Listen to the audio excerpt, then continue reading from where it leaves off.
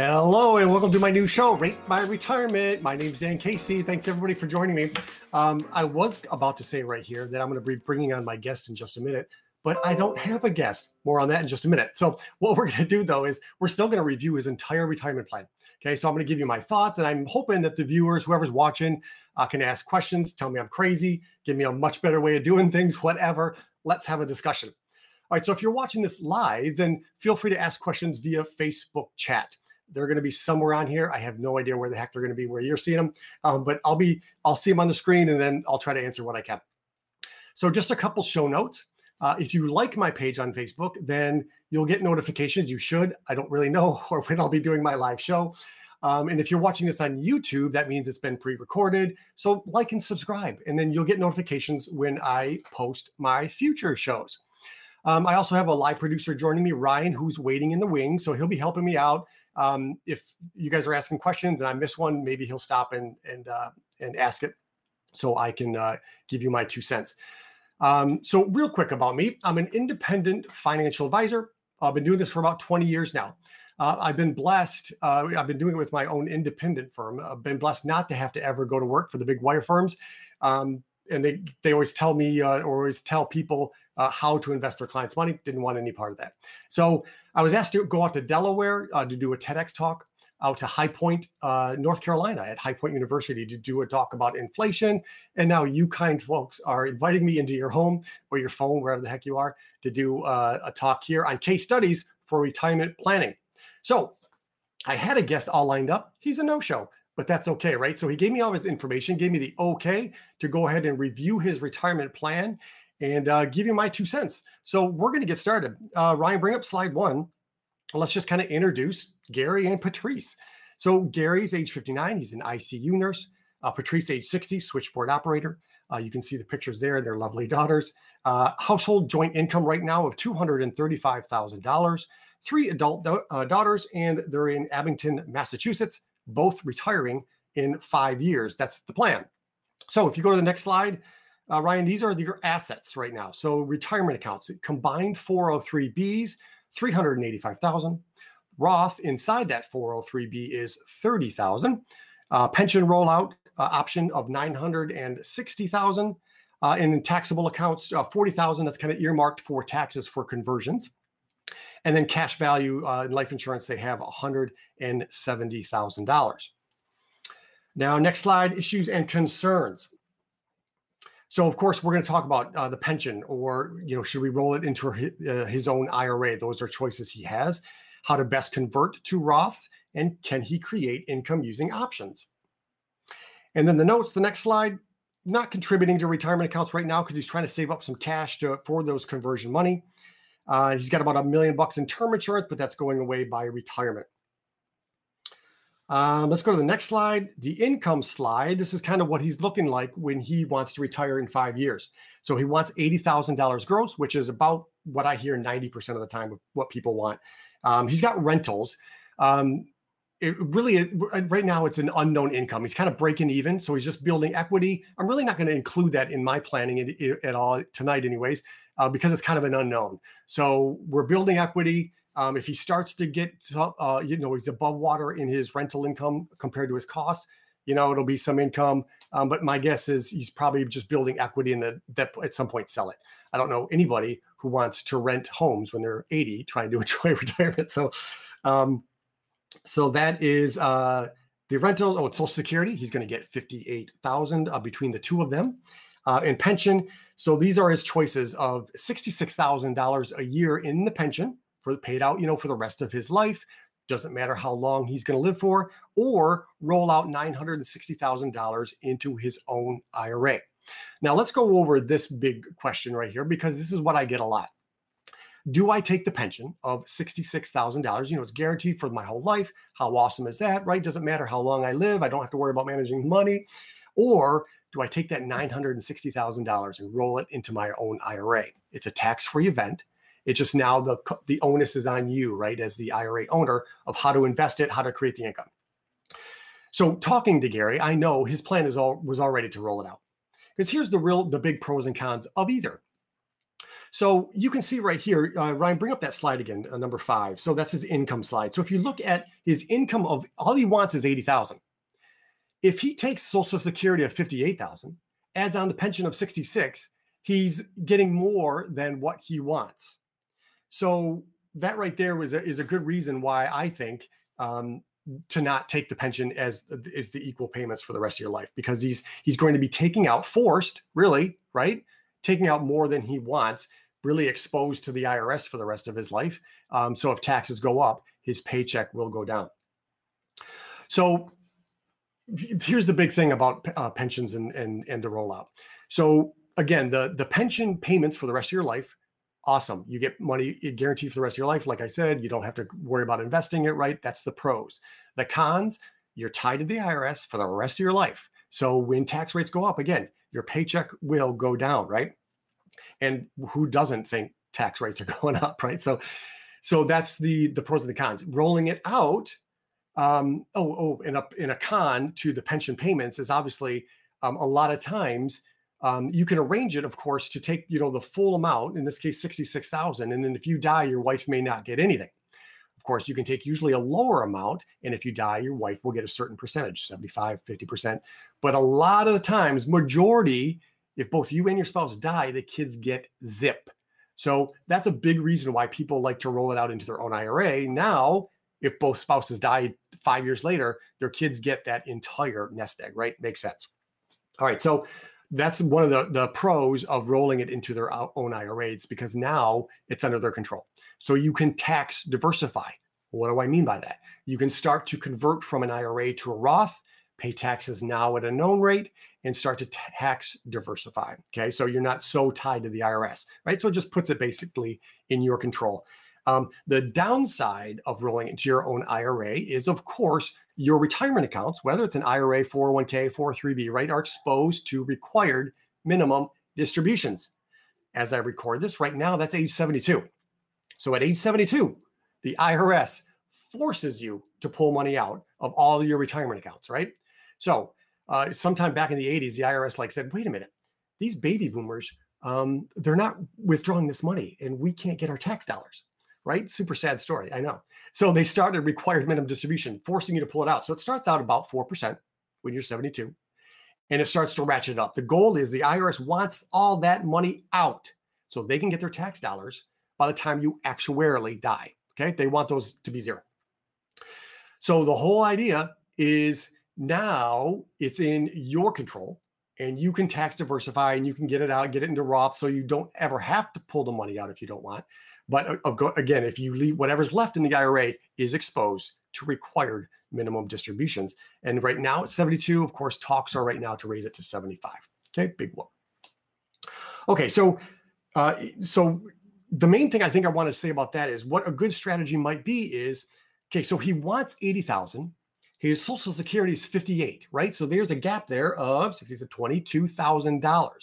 So what he could do is roll his pension into his IRA, 960,000, and then take whatever he needs and create his own pension. He could put whatever he needs and put it into an annuity to create a payout, but not of the 66, of just the gap, so the 22,000. So create his own pension. So I don't know how much that would take, maybe 300,000-400,000, something like that. And then put that, so basically create your own pension, have an insurance company pay out for the rest of your life. It doesn't matter how long you live, and you're golden, right? You've got your 80 grand, regardless of how long you live. And then whatever's left, he can take as much risk as he wants, put it in the market, do whatever the heck he wants, right? So that would be kind of a strategy that I would tell people if they like the idea of a pension. Of course, Gary he's a hands-on kind of guy, so he probably wouldn't want to do that. He's going to create all the income himself. I think he even said, he said options. And to tell you what, between you and I don't know a thing about options. Well, I know a little thing, but not enough to do anything worthwhile in it except lose money. So it's just very risky. And, obviously if you're doing it yourself and you've got the time, rock and roll, right? Okay. So that's his income. All right. So here's the first step I usually do when people come into my office anyways, is I want to figure out what their retirement rate of return is. So in this particular case, I plug in all the numbers, right? So I got, Social Security coming in, I bump it up with inflation. I know that I need 80 grand, but I know, Social Security is coming in. And so it really goes through all the numbers. and tells me what rate of return do these guys need in order to make sure that their money lasts their entire life. In fact, for him, what I did is I just ended with what he started with, which is about 1.4 million. So I just told the software, tell me what rate of return do these guys need in order to end with 1.4 million at age 95, knowing that, Social Security is going to come in and knowing that this is the income that they need and inflation and blah, blah, blah. And that's the rate of return that they need. So 2.3 was percent was what they need if they just want to end with zero, right? No, they take all their money, they spend it all, they die at 95 and nobody gets nothing. And then 3.8 is if their kids, if they wanted to leave what they started with, which was about 1.4 million. Okay. So somewhere between 2.3 and 3.8 is all they need to make sure that their money lasts for the rest of their life. I did inflation at 3%. I bumped it up to 4% in a couple, 10, 20 years in case it really gets bad. And so really it covers everything, right? And so 2.3 to 3.8 is pretty achievable. Okay. So what I would tell someone at this point, now he still has 5 years before he retires. So what I tell people at this point is, okay, if you only need somewhere between 2.3 to 3.8, let's get a little bit more conservative. Maybe we shouldn't be full on in the stock market, right? Because usually people that are in their 401k still are, these guys are what, the 403bs, they're still full on in the market, right? So maybe if you think we're at the peak and the market might crash, maybe it makes sense to get a little bit more conservative, because I just told you, you only need 2.3 to 3.8, somewhere in between there, to be set for life. Okay. So the last thing you want, and I saw this so many times, it's gut wrenching. People are fully invested in the market right up to when they retire. And God help them if a market crash happens right before retirement, right? It can change everything. So don't let that be you. All right. So come see someone like me or someone else who can tell you what rate of return do you need for your money to last the rest of your life, and then just invest accordingly. Okay. Pretty simple, right? But it seems like no one does that. All right. So the next thing I want to look at for these guys is Social Security. So I want to know, there's some strategies out there. Take it early, take it late, right? So I know Gary already told me that he didn't want to take his Social Security until age 70. As most people know, if you don't take your Social Security past your full retirement age, the government bumps it up 8% a year till age 70. Pretty good deal, right? I can't guarantee my clients 8% a year, but the government is, so do it. So you can see here, I plugged it into my software though, and this is what the software told me. They said the optimal time for Gary to take his Social Security is 69. So a year before he planned on taking it, big whoop. Because what it does is it, assumes you're going to die at the normal, 80, I think it's 87 for a guy, maybe 88 for a female. So they assume you're going to live that normal life. And this is what it told. It said, but Patrice should hold off until 68 to take hers. Now, I know Gary told me that Patrice was going to take hers as soon as they retire, which is going to be about 64, 65. So again, I don't think it's going to make that big of a difference, but you can see the software said optimal. And then early, I just told the software, if they both take it right at 62, if they decided to retire earlier, maybe they just want more income to come in, the difference over their lifetime is $61,813. Okay, so again, between optimal and taking it early added $61,000 to their bucket of money, I guess, right, for the rest of their life. Again, not earth shattering, but not too shabby. All right. All right. So, as you probably know, let me just give you a couple of rule of thumbs, Ryan. You can go off the slide now. A couple of rule of thumbs with Social Security. Is usually what I tell people is the higher wage earner should delay their Social Security benefits as long as possible. Because that's not only, again, this is for married, that's not only that person's check, but it's the spouse's check as well, right? Because when the higher wage earning spouse dies, the other spouse gets that check for the rest of their life. So it lasts both lives. So it makes sense to try to get one Social Security check as high as possible. Heck, maybe even two, because the taxation of Social Security is so different, right? The worst case scenario is 85% of Social Security is taxable. So you always get 15% tax-free, no matter how much you mess it up. So it makes sense sometimes to let those benefits increase as high as possible and withdraw it from your IRAs, your 401ks, your 457s, your 403bs, whatever it is, because that's fully taxable. So maybe it makes sense to deplete some of that money first. Okay. Makes sense-ish? Yeah. So sometimes what I'll tell people is, let's just, create income from your retirement accounts. Let your Social Security keep growing. But if the market crashes or something, we certainly do not want to be pulling money from a market account that's going down, right? Basically what I say is, make sure I'm on camera here. If this is your account value and it goes down with the market due to a market crash, and you start pulling money out you're killing dollars that would have made it back up when the market returns, right? So you can't get back to where you were if you're taking out dollars, right? So if that happens, what I tell people is let's go ahead and turn on Social Security now so we don't have to hit your IRA accounts so hard, okay? That's just kind of my rule of thumb. Okay, so next slide. Required minimum distributions. Everybody knows at age 72, like I said, the IRS forces you to pull money out. Now, I just projected their retirement assets of that pension rollout and that 403B. I grew it by 7%. And at age 72, the IRS is going to make them pull out $126,000 and $126,668. Can't even talk. That's a lot of money, folks. And he doesn't even need it, right? He only wants $80,000 in retirement. What the heck's he going to do with $126,000 aside being taxed the crap out of, right? So an interesting thing about this is go to the next slide, Ryan, slide 9. There's Social Security taxation. Perfect. So look at this. So, he was going along his merry way before he was forced to pull money out. So before the required minimum distribution age, so he retired at 64 up to 72. 22% of his Social Security was taxable. Pretty sweet deal, right? Well, when he's forced to take out that money from his 403B, now an IRA that he rolled out and the pension and everything, his Social Security jumps to 85% taxable. Okay, so Ryan, go off that slide. Here's the point I want to make about this. And this is a huge point that most people don't get. This is called the Social Security torpedo tax.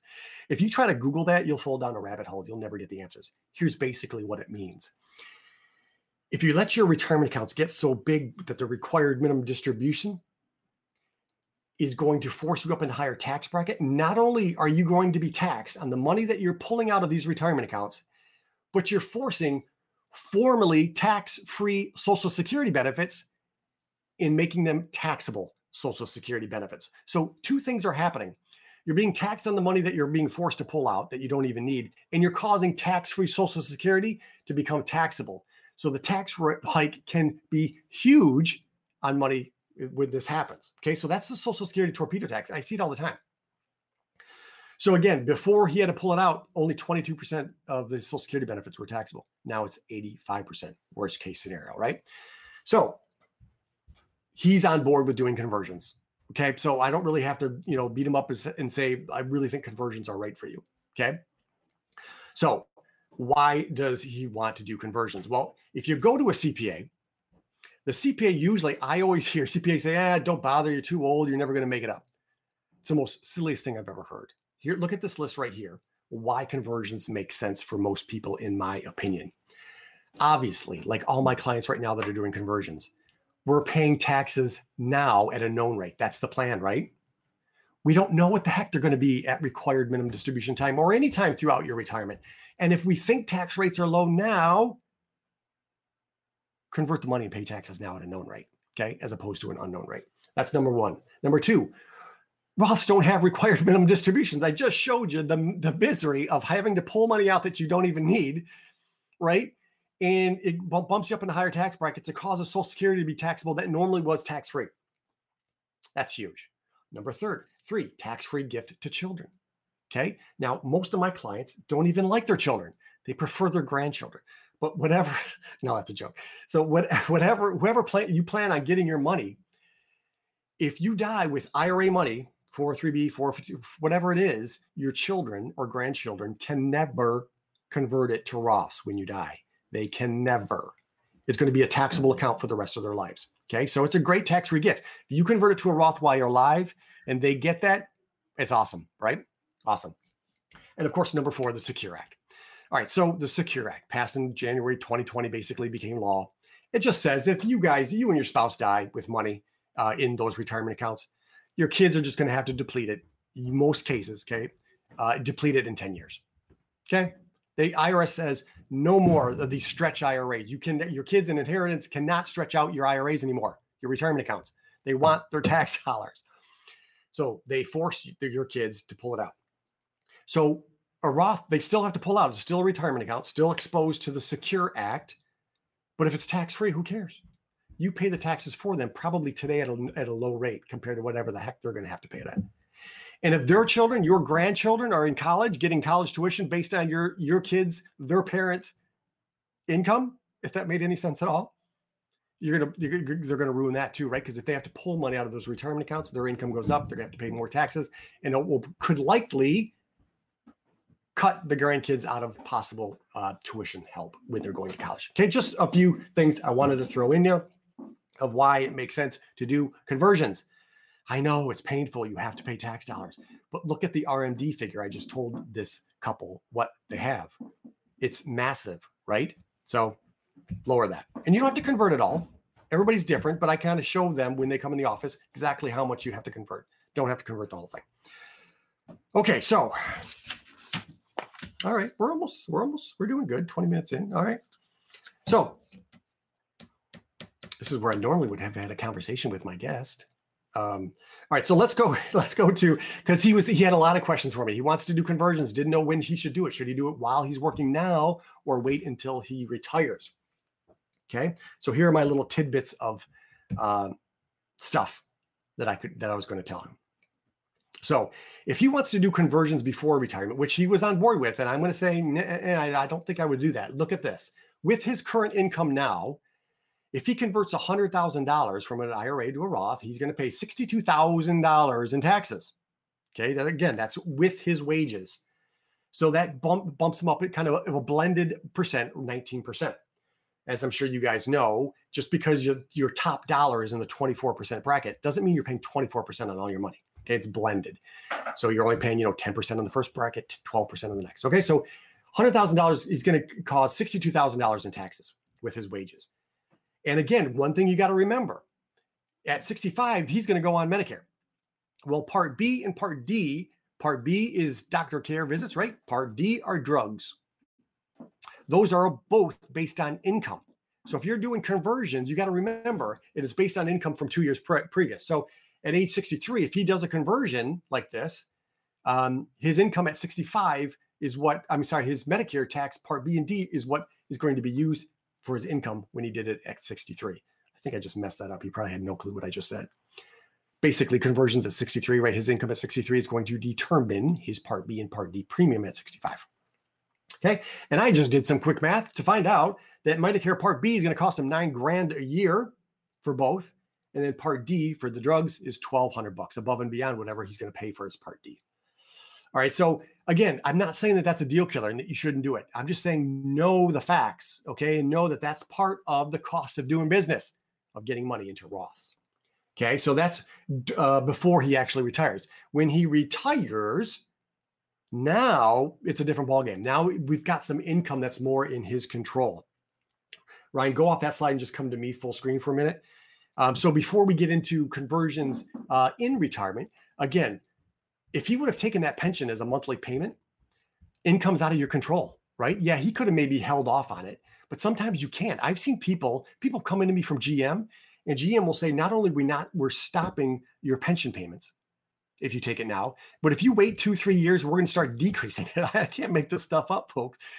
So, there's that scenario that could happen. So if you want to delay your pension, or if you've already taken your pension, your income's out of your control. We have the same problems we have while you're working.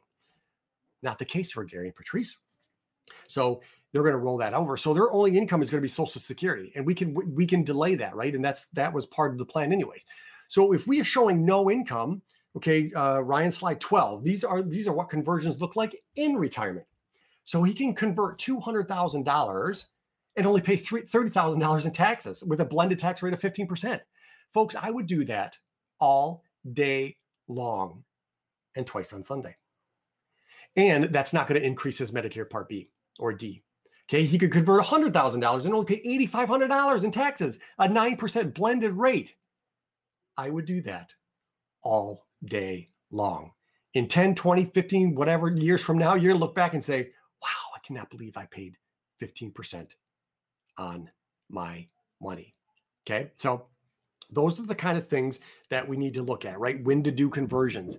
Again, Ryan, you can go off that slide. So again, really, in that point, because he delayed income, we still need to worry about income, right? But you can pull money out of that new Roth that you just converted money to. We could create dividends from that and create tax-free dividends.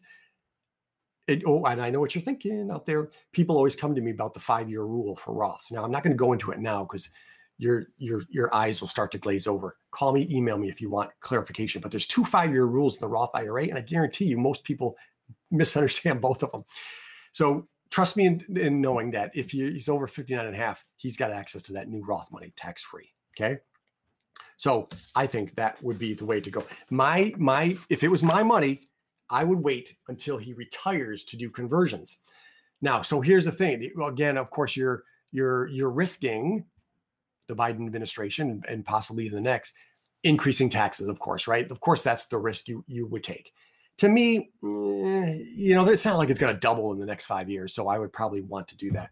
And of course, don't forget, January 1st, 2026, the Trump tax plan goes away, right? And tax rates will go up. So it's something to keep your eye on. Okay. Wow. I'm getting thirsty. All right, let's go to that last slide, or second to the last slide. Actions. Oh, no one's asking questions, right, Ryan? I don't think I see any questions at all. No, not seeing any questions come through here, Dan. Okay, that's fine. I'm just doing such a good job of explaining things that no one has any questions, right?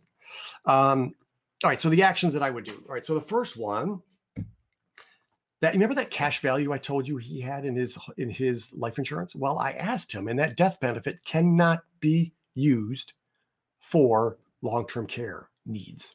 Okay, so what is long-term care? It's not Medicare planning. Medicare only pays for 100 days-ish in the hospital. Okay, I'm talking about a longer-term stay. You got to pay for that out of your pocket. Okay, so most life policies now will let you use the death benefit while you're alive if you need it for long-term care. Not term insurance, but usually the others. His will not. It only would cover terminal life insurance. Okay, so I'm sorry, terminal needs, right?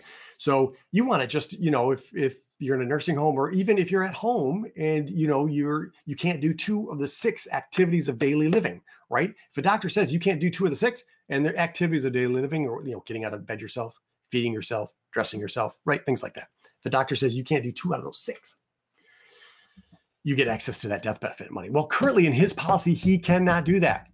So I would look at, if I were him, moving that cash value. He's got, what did I say? $170,000 in the cash value. He could move that into a life policy and probably keep his same death benefit and have that death benefit to where he can use it for long-term care coverage, tax-free. Pretty awesome, right? So that's what I would recommend. The next bullet point, bulk of Roth conversions. Yeah, I would probably wait till retirement to do that. Again, there's not a right or wrong answer there. I don't know what tax rates are going up, so can't really say, but that's my opinion. Yes, I would roll out the pension. And yes, well, that's not really a yes or no question. So as far as investing it, again, as I said in the opening here, one of the strategies would be to kind of park some of that money that he's got, give it to an insurance company, let them take the risk, and let them pay out just the gap he needs, right? Just what he needs above Social Security, right? So the $58,000, he wants $22,000, right? So he could do that, and then the rest he could just grow, to play with it, do your options. I don't care what you do whatever, right? So, or sometimes what I'll tell people is, if you don't like the annuity, let's just create a dividend portfolio. Currently, my dividend portfolio is paying about 7%. So what you could do is, you do the math. So here's how you do the math. If you like a dividend portfolio, you say, let's say I want $21,000, okay, above and beyond my Social Security. So you take $21,000, you divide it by the rate of return I just told you, or 7%, and that gives you the amount of the portfolio that you need to create those dividends, right? So in this case, what's 7% into 21,000? I don't even know. You know what? Let's use an easier number. Let's say it's $28,000 that you need. 7% into 28,000. Now that I can do on the fly. That's $400,000 a portfolio you need. So what you're doing is you're taking $400,000, you're buying the dividend ETFs, and that will go up and down with the market, but it's kicking off your dividends. Okay, so you're not touching your principal. Can you see this? Yes, you're not touching your principal. You're just living off those dividends. So those dividends are going to be there plus your Social Security. That's his 80 grand. So if he only needs $400,000 to do that, he's got $1 million left. He could just put it in the market and grow and not worry about it because it's not giving him income. Okay. Or the final thing is if you're really a risk taker, you can put the whole dang thing in the stock market. I don't know why. I told you he only needs what? 2.3 to 3.8%. So I don't know why you'd want to take the risk of all the stock market. But he could, and knowing that that's all he needs is 2.3 to 3.8. You might have to redo the numbers though if we get a protracted downturn of the market like we saw in 2000, right? We saw 3 years of negative double-digit returns. Okay, so you might have to redo the numbers if that's the case. With the crash of 2000 and the crash of 2008, the stock market in that period only returns like 5%, 6%. So why are you taking all that risk for? Okay, that's a whole other show. All right, so that is pretty much my scoop. Oh, see, half an hour. That's not bad. All right, so that's my 2 cents on Gary Patrice. Apparently, I've done such a good job of explaining things, and no one has any questions. That's it. So I hope you enjoyed it. This is my first show. I can take criticism pretty good. So if you want to comment and tell me, Dan, the show sucked, I would have rather seen this or that, tell me. I don't know. I'll try to do it, right? So this was my first show. Didn't have a guest as I had planned. I do have another show lined up with a guest. Really hope she shows. But just if you want to make sure that you see the live shows so you can ask questions, even though nobody did, go to my Facebook page. Dan, actually, it looks like we have a live show or a guest. Not a guest. I'm sorry. A question coming in. The question is: if your spouse waits until full Social Security age to retire and you start drawing at 62, if something happens to your spouse, what rate will you draw? Okay, ask that question one more time. Sorry, the question again. If your spouse waits until full Social Security age to retire and you start drawing at 62, if something happens to your spouse, what rate will you likely draw? Aha. So can't answer the rate, but I think I know what you're asking there. So if you took your Social Security benefits early at 62, which I think you just said, and then you get and then your spouse passes, his benefits will be reduced. Your benefits that you're going to get will be reduced as well. Okay, so that's always the case. So if you take your benefits early, everything else following that will be reduced as well, the spousal or whatever. Which is why I tell people at least try to wait till your full retirement age. Okay, that way you'll always get your spouse's full retirement age benefits. Okay, and nothing will be reduced. Good question. All right, I'm assuming that was it, right, Ryan? Yes, that was it. And that question was submitted from Angela Goggins. So thank you, Angela. All right, awesome. So just put up that last slide, Ryan. So if you enjoyed it, if you liked it, again, apparently you don't even have to show up if you want to be part of the show. But if you want your case study or your retirement portfolio done in a case study like this, where I can kind of show it, and people can learn from it, let me know. Again, it can be as anonymous as you want. Preferably, I like it when people are on so we can have a real conversation. But as you've seen today, not mandatory. So call us at the office, 248-785-3734. You can email my assistant, Kim, at kiml@bridgeriverllc.com. And yes, it can be as anonymous as you would like. All right, cool. So if you're watching on Facebook, like my show. If you're watching it on YouTube, like, subscribe, do whatever the heck you'd have to do. I don't know. Or if I have your email, as you probably already know, you will get email blasts from me as well, reminding you about the show. So hope you enjoyed it. Have a good night. And I hope to hear from everybody soon. Goodbye.